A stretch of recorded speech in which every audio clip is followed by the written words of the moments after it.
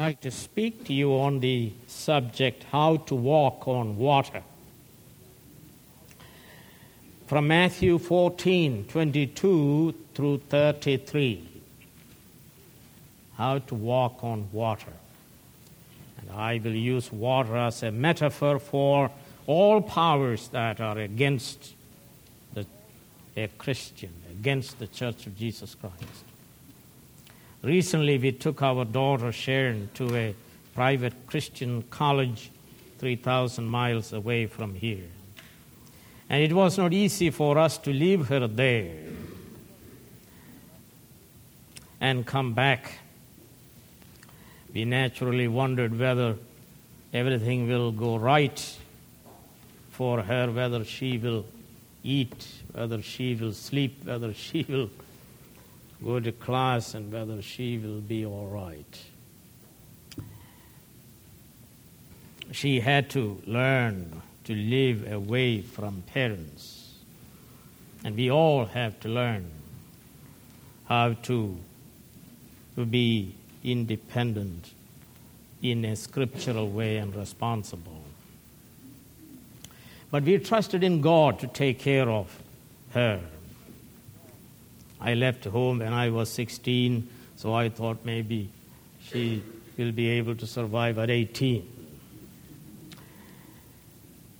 In the passage before us, Jesus compels his disciples to get into a boat and go across the lake westward to Capernaum without Jesus.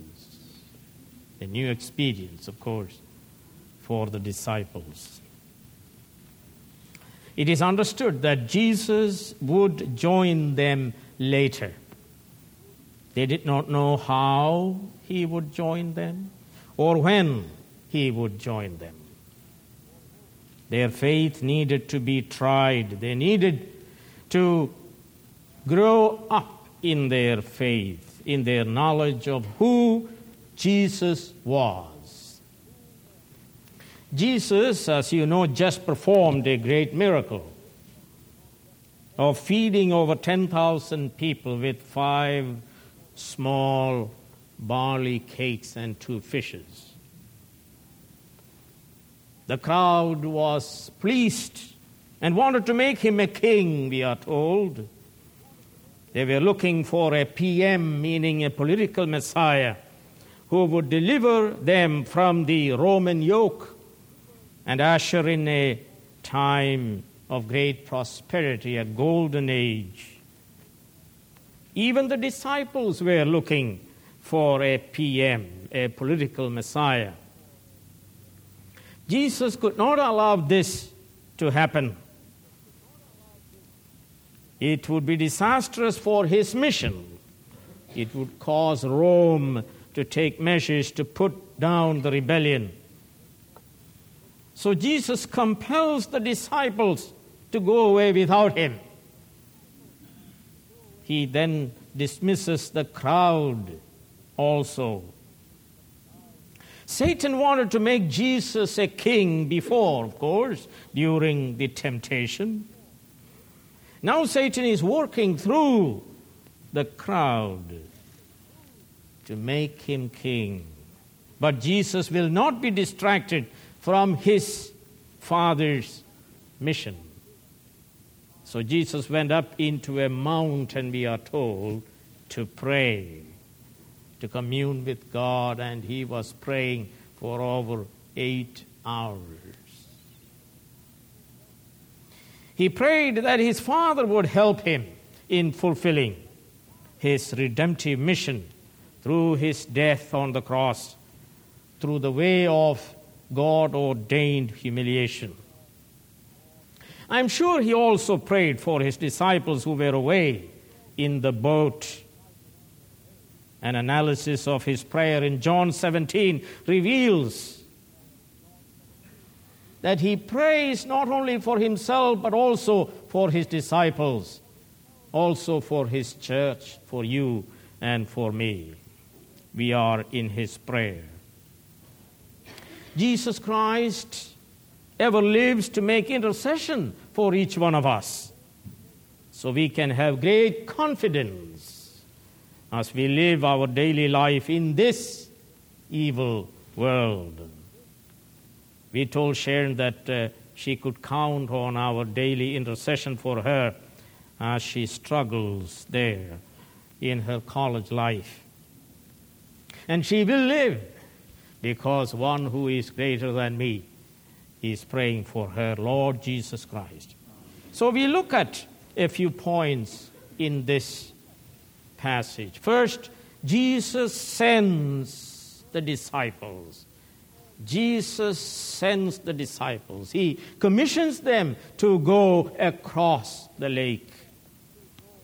Jesus, we are told, made the disciples to go on to the other side. The Greek tells us that they didn't want to go, but he compelled them to go without him. Disciples did not go on their own. They were sent by Jesus Christ. If Jesus sends us, then it must be all right. We will arrive at our destination in spite of troubles and severe problems. You remember Jonah, he did not go where Jehovah sent him. He went his own way to Tarshish. When we go our own way, we cannot expect God to help us.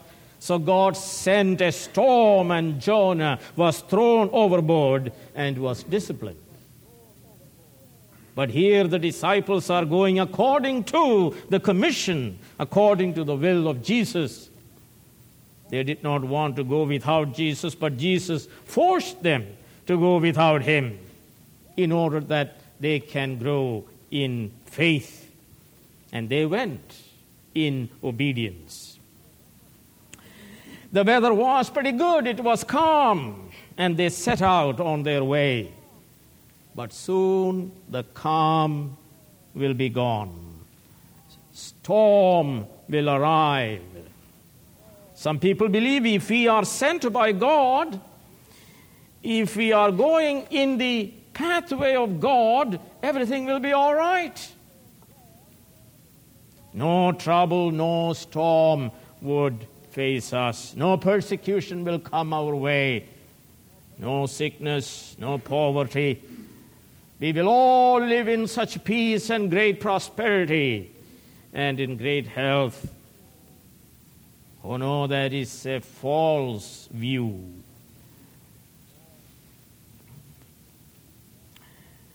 Jonah faced a storm because he was disobedient.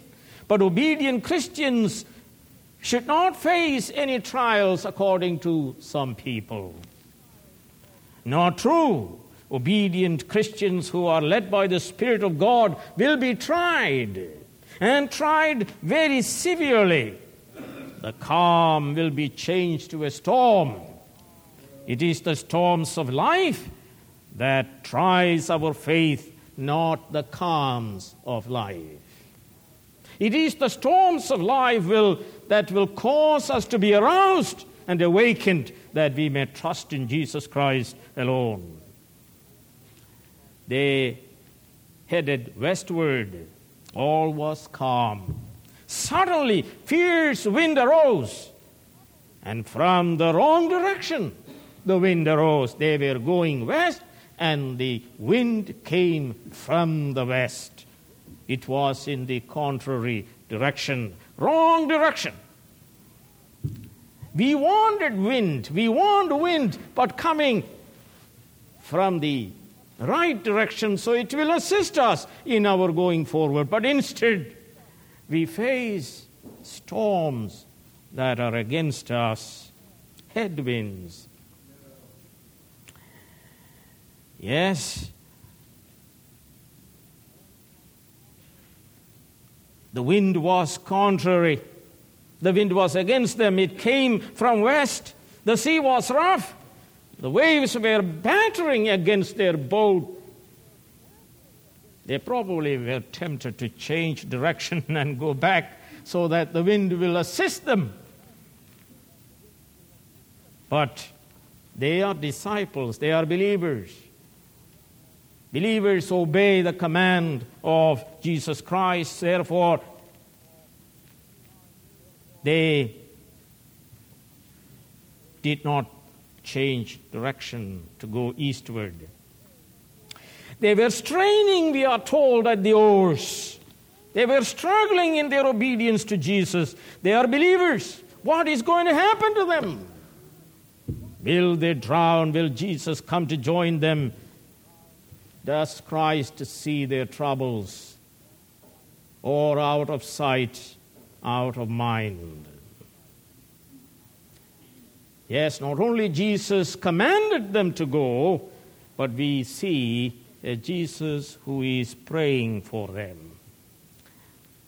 And so when you look at verse 23, after he had dismissed them, he went up on a mountainside alone to pray. Yes, we have a Jesus who commissions us, and we also have a Jesus who intercedes for us, praying for us. Praying privately. That's very important for you and for me. Should be public prayer as well as private prayers. Here we see Jesus Christ praying for a long time. I'm sure he prayed for himself that the Father would strengthen him, keep him focused on his mission, that he would disclose to him his will.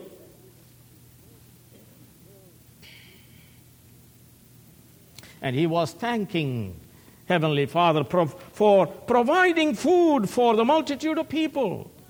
And he was thanking him for keeping him from being proclaimed as the political Messiah. He was also praying, I say, for the disciples who are alone upon the stormy sea, that the Heavenly Father may protect them and save them. This prayer reminds us of the prayer of Moses in the book of Exodus, the 17th chapter. You know, Amalekites came against the people of God. And Moses commissions Joshua to go and fight against the Amalekites. But Moses himself went up on a hill, lifting his hands in prayer. Of course, his hands grew weak and they drooped. And so you read that Aaron and Hur helped Moses and held up his hands. As long as Moses held up his hands, the Israelites were winning. But whenever he lowered his hands, we are told, the Amalekites were winning. So Aaron and Hur held up Moses' hands so they would not come down. And so the conclusion is Joshua defeated the Amalekites with his sword. But here in this passage on the mountain, someone is praying to the Father for the disciples, for the church, for you and for me. While the disciples were being buffeted by the storm and by all the waves, he was praying for them. Will they be defeated by the storm? Will they be drowned by the waters of the sea? But praise God, the one who is praying for us is greater than Moses. He needs no assistance of an Aaron or a Hur. His prayer is always effectual. He is not a sinful man. He is the eternal Son of God. He is the man without sin. He is praying for us, so no contrary wind can destroy the disciples or us. No fire, no storm, no flood, no enemy can ever defeat us. And then, point number 3, Jesus is seeing us. In the book of Mark chapter 6, this point is given to us by Mark. Jesus is not only praying for us, but he sees us in our struggles. Mark 6:48, he saw the disciples straining at the oars because the wind was against them. Yes, think about this. It is darkness. There is a contrary wind. Waves, boisterous waves, battering the boat. The absence of Jesus.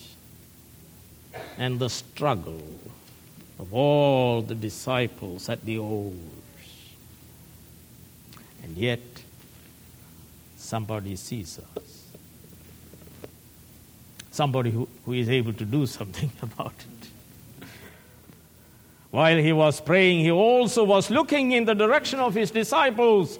This Jesus is God. He is omniscient. Nothing is hidden from his sight. He sees all things, especially his eyes are upon us, his disciples. So he saw the disciples straining at the oars because the wind was against them. It was he who sent us there. He knew the wind would be against us. It is the contrary wind that tries our faith and causes its growth. There has to be contrary wind. Do not ever think that he does not know our condition. Jesus knows. He who is seated on the right hand of the Father as Lord and Christ sees us. He intercedes for us. He has saved us. He is saving us, and he will save us. Yes, Jesus commanded us to go. Yes, Jesus is praying for us. Yes, he is seeing us in all our struggles. We have a high priest who is able to sympathize with us in our weaknesses. And number 4, not only Jesus commanded us to go, not only he prays for us, not only he sees us, but he comes to us.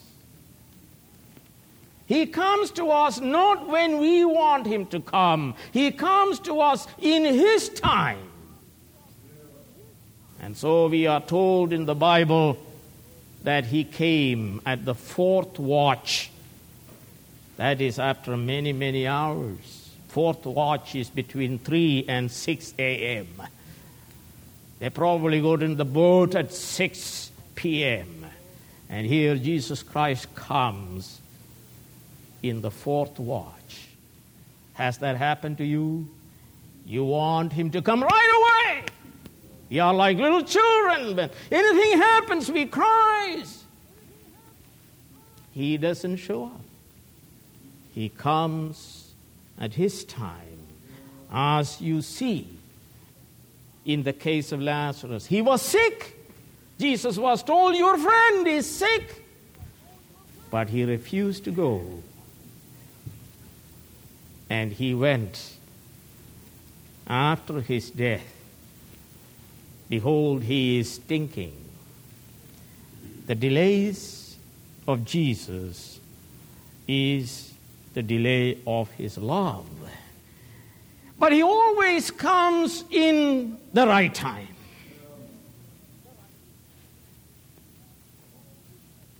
He comes in our weakness and in the extremity of our weakness. Not only he sees our struggles, but as he promised, he is coming to us to aid us. See him coming to you. He is walking on the sea.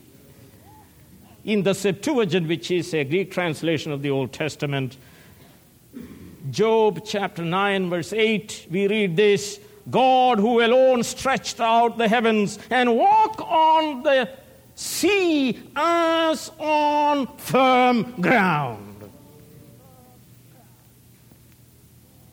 I was reading Professor William Barclay, a Scotchman. Of course, he always a great man, a fine mind, but he always has problem with the deity of Jesus Christ and with his miracles.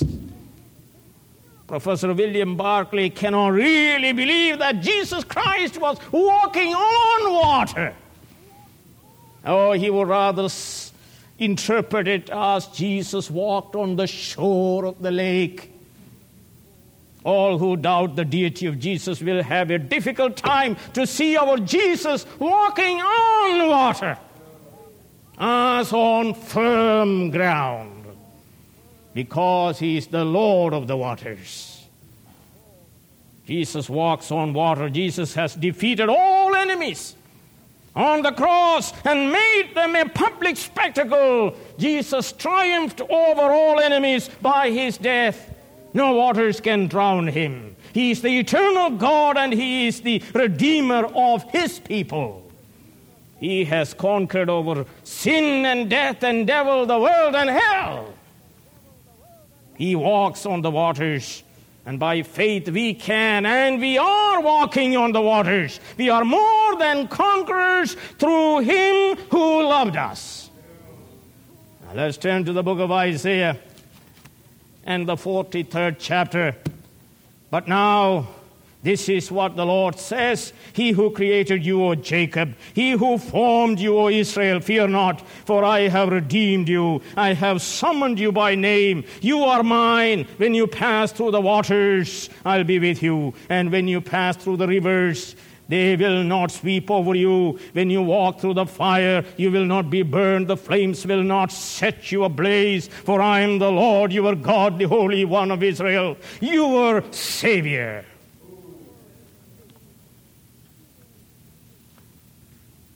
Yes, he sent you. Yes, he is praying for you. Yes, he is seeing you in all your straining and in all your struggles. And he is coming to you walking on waters.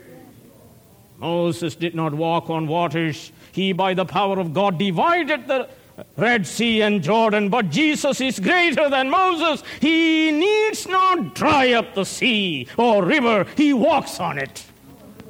For he alone is God and Redeemer. And in Isaiah 49, verse 26, we read this: I will make your oppressors eat their own flesh. Then all mankind will know that I, the Lord, am your Savior, your Redeemer, the mighty one of Jacob.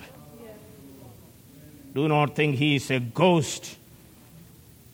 Do not think he is an enemy from the netherworld, trying to destroy you. No, it is your Savior who is coming toward you. It is doubt and unbelief that cause us to think that this Jesus Christ who is coming to you, walking on the waters, is a demon or a ghost. Oh no, this is Jesus Christ himself. In order to recognize him, we must have faith in our Christ. We must believe the word of God. We must abide in the word of God. And he says this: do not be afraid. Take courage. It's I.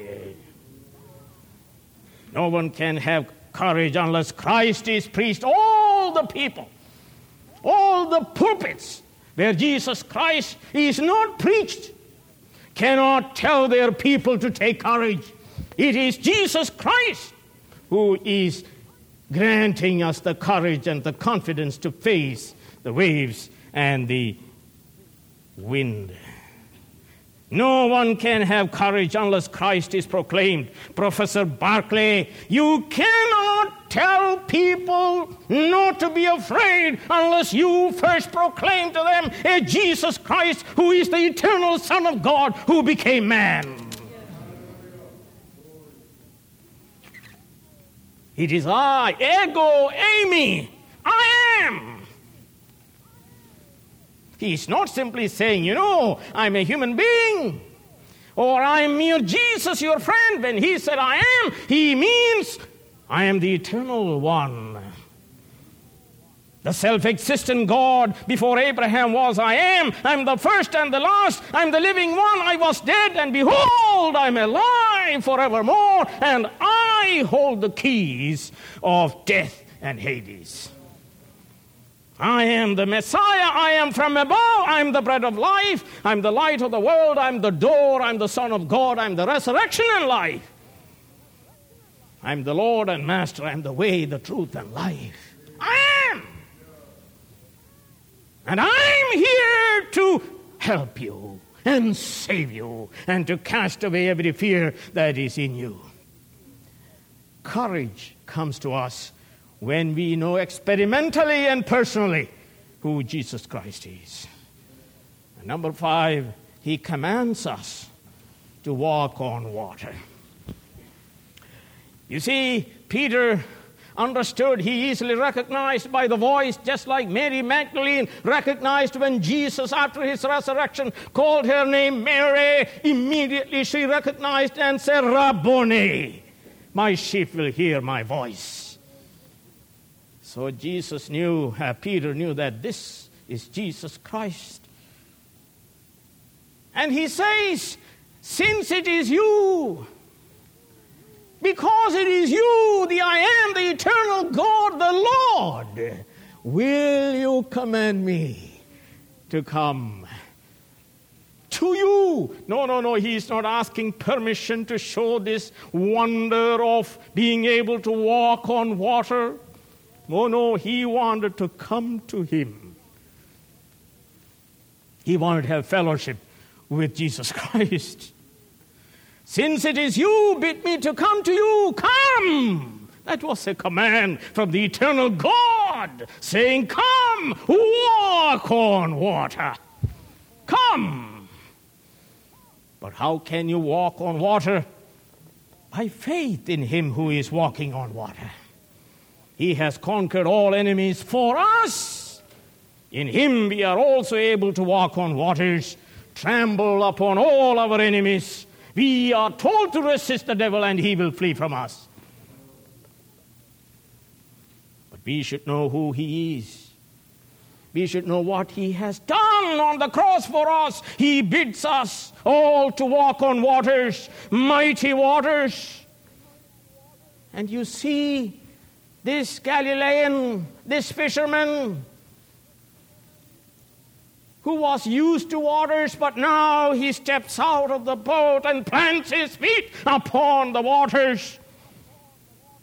And the water supported him. This tells we can walk on water, we can resist the enemies, and they will flee from us. Do not think the waves can drown you. There is one who is with you, who is the Creator and our Redeemer. Be focused on him. Do not doubt. Do not have two minds. When Peter doubted the ability of Jesus, he began to sink. But he cried. And Jesus immediately lifted him up and planted again his feet upon the waters. He did not carry him. He lifted him up and put him down. And he walks again. Don't carry him to the boat. Jesus wants us to learn to walk on waters by faith in him. Why did you doubt, oligopiste, Mr. Little Faith? Did I not command you to come? Did you not walk on water? Did you not know that I am with you? Did you not know that I am the Lord? Why did you doubt? Did you not know that I am the Savior? James says a double-minded man is unstable in all his ways. He sings.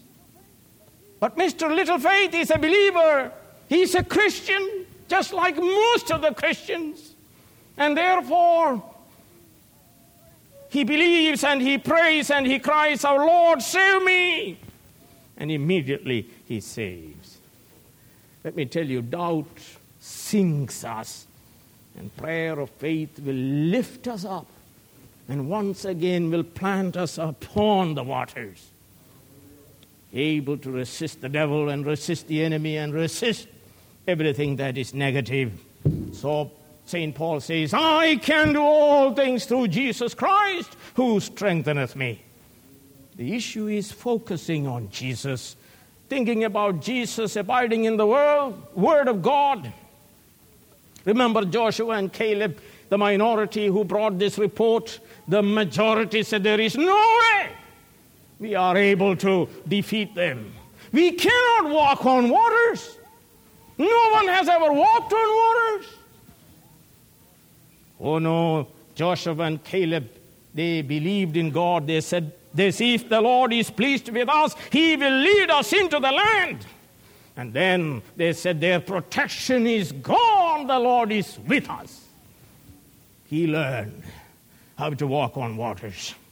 Or look at David and Goliath. Little David says, in the name of the Lord, I am coming against you. That is walking on waters. Sons of Korah in the 42nd Psalm says, why are you downcast, O my soul? Put your hope in God, my Savior and my God. And Jesus says this to Martha, Martha, Martha, you are worried and upset about many things, but only one thing is needed. Mary was sitting at His feet. Only one thing is needed, that is faith in Jesus Christ, the author and finisher of our faith. Abraham was told by God that this man will have a son and Messiah will come through him. Of course, he was 100 years of age and he began to wonder what was happening. And you go home and read Romans 4. He was fully persuaded that God, who gives life to the dead and calls things that are not as though they were, had the power to do what He had promised.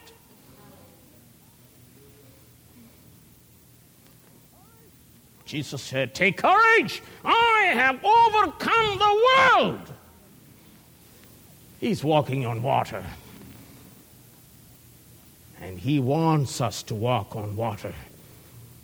The writer to the Hebrews, he says, fix your eyes on Jesus, the author and finisher of your faith. Look unto Him and be saved, all the ends of the earth, says Isaiah. That is not a casual, once-in-a-lifetime look. It is a keep on looking and focusing on Jesus Christ, the eternal Son of God, our Redeemer, the Mighty One.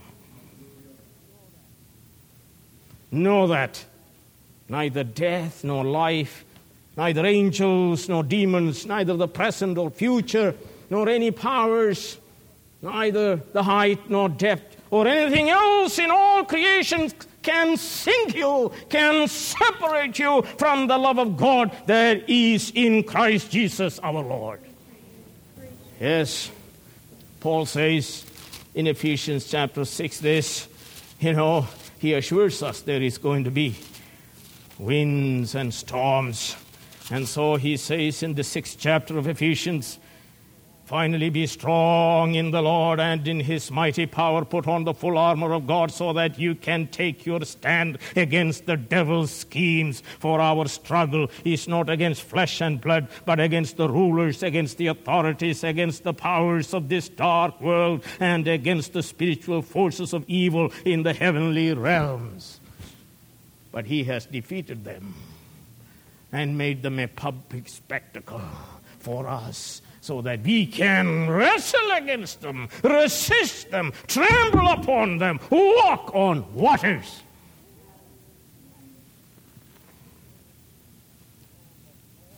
We want you to know that we all are grasped by the hand of Christ and the hand of the Father. I give them, He said, eternal life. They shall never perish.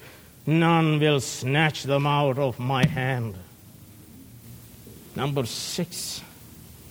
He comes to our boat. He who has promised to come will come to us. God is not a man that He should lie. The hope of the church is the second coming of Christ. Isn't that true? This is the blessed hope that causes us to live a focused and sanctified life, not loving this world, but in the world to come. In the meantime, there is darkness, there is storm, there are boisterous waves, there is the absence of Jesus. You see, even when Peter was walking on waters, there was still the wind and there were still the waves. He didn't still them. God was teaching us to walk on waters while the waters are at its greatest power against us. But He has redeemed us by His death and resurrection. He is the sovereign Lord of the universe, seated on the right hand of God the Father. He is interceding for us. And not only that, we are told He has sent us the Holy Spirit, another comforter. He is indwelling us. He will guide us through the darkness, through the storm, through the wind, through our wrestling against principalities and powers. And this Holy Spirit is training us to grow in faith and walk on water. But soon our Lord shall come down to us. For the Bible says, for the Lord Himself will come down from heaven with a loud command, with the voice of the archangel, with the trumpet call of God. And the dead in Christ will rise first. I feel sorry for every person who dies without Christ. And I bless the Lord for every person who is dying in Christ. And the dead in Christ will rise first. After that, we who are still alive and are left will be caught up together with Him in the clouds to meet the Lord in the air. And then Paul says to the Thessalonians, and so we will be with the Lord forever. Hallelujah. No more separation. No more absence. Hallelujah. The church will be with the Lord forever. He's coming again. Isn't that wonderful? Praise you, O God. Shall we rise? And let me ask you whether you have trusted in Jesus Christ alone for your salvation. Let me ask you whether you are struggling against the storms and the winds, straining. Let me ask you whether you are wondering whether Jesus has forgotten His commission, whether Jesus has forgotten that we are struggling at the oars. Have you thought about that? Does He know? Does He understand what's going on in my life?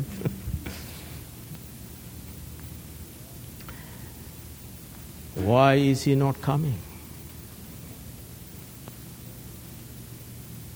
Let me tell you, He comes at the right time. The right time is His time, not your time. He is not coming at your time so that you can learn patience. Tribulations work of patience. Are you being scared as He comes? You think He is a demon, a ghost from the netherworld, some powers that is outside of the control of Jesus is being unleashed against you? Oh no. Hear His voice. My sheep will hear my voice. Ego eimi. I am. It's I.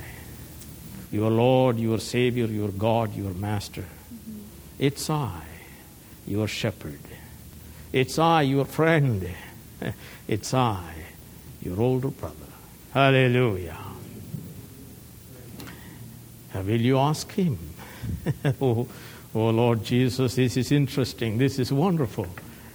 These waters are not drowning you. Oh, teach me how to live a victorious Christian life. Teach me how to walk on waters. Hallelujah. Bid me to come to you. Not so that you can go and pride yourself and say, I have done this and I have done that. No. Oh, to have fellowship with such a Christ who walks on waters. Don't we feel ashamed for our murmuring and our grumbling? any little trouble. Every eye closed and every head bowed. If this word is ministering to you, then lift your hands, and I command you and beseech you, trust in your Savior Jesus Christ. He is for you. If God is for me, who can be against me? Who is he that condemns? Christ Jesus died. More than that, he is raised to life and is seated on the right hand of God, and is making intercession for you. Hallelujah. Never doubt the love of Jesus Christ for you. And if you never trusted in Jesus Christ, I exhort you to trust in Jesus Christ while you are alive, that you may be able to die in Jesus Christ. Hallelujah. Heavenly Father, we pray for all these people who have raised their hands. And I pray, O Holy Spirit, to make this word alive in their hearts, that they may be trained to face the storm that is contrary, to face the battering of the waves. And not only that, that they may be trained to walk on waters and live. Hallelujah. For we pray in the name of Jesus Christ our Lord. Amen.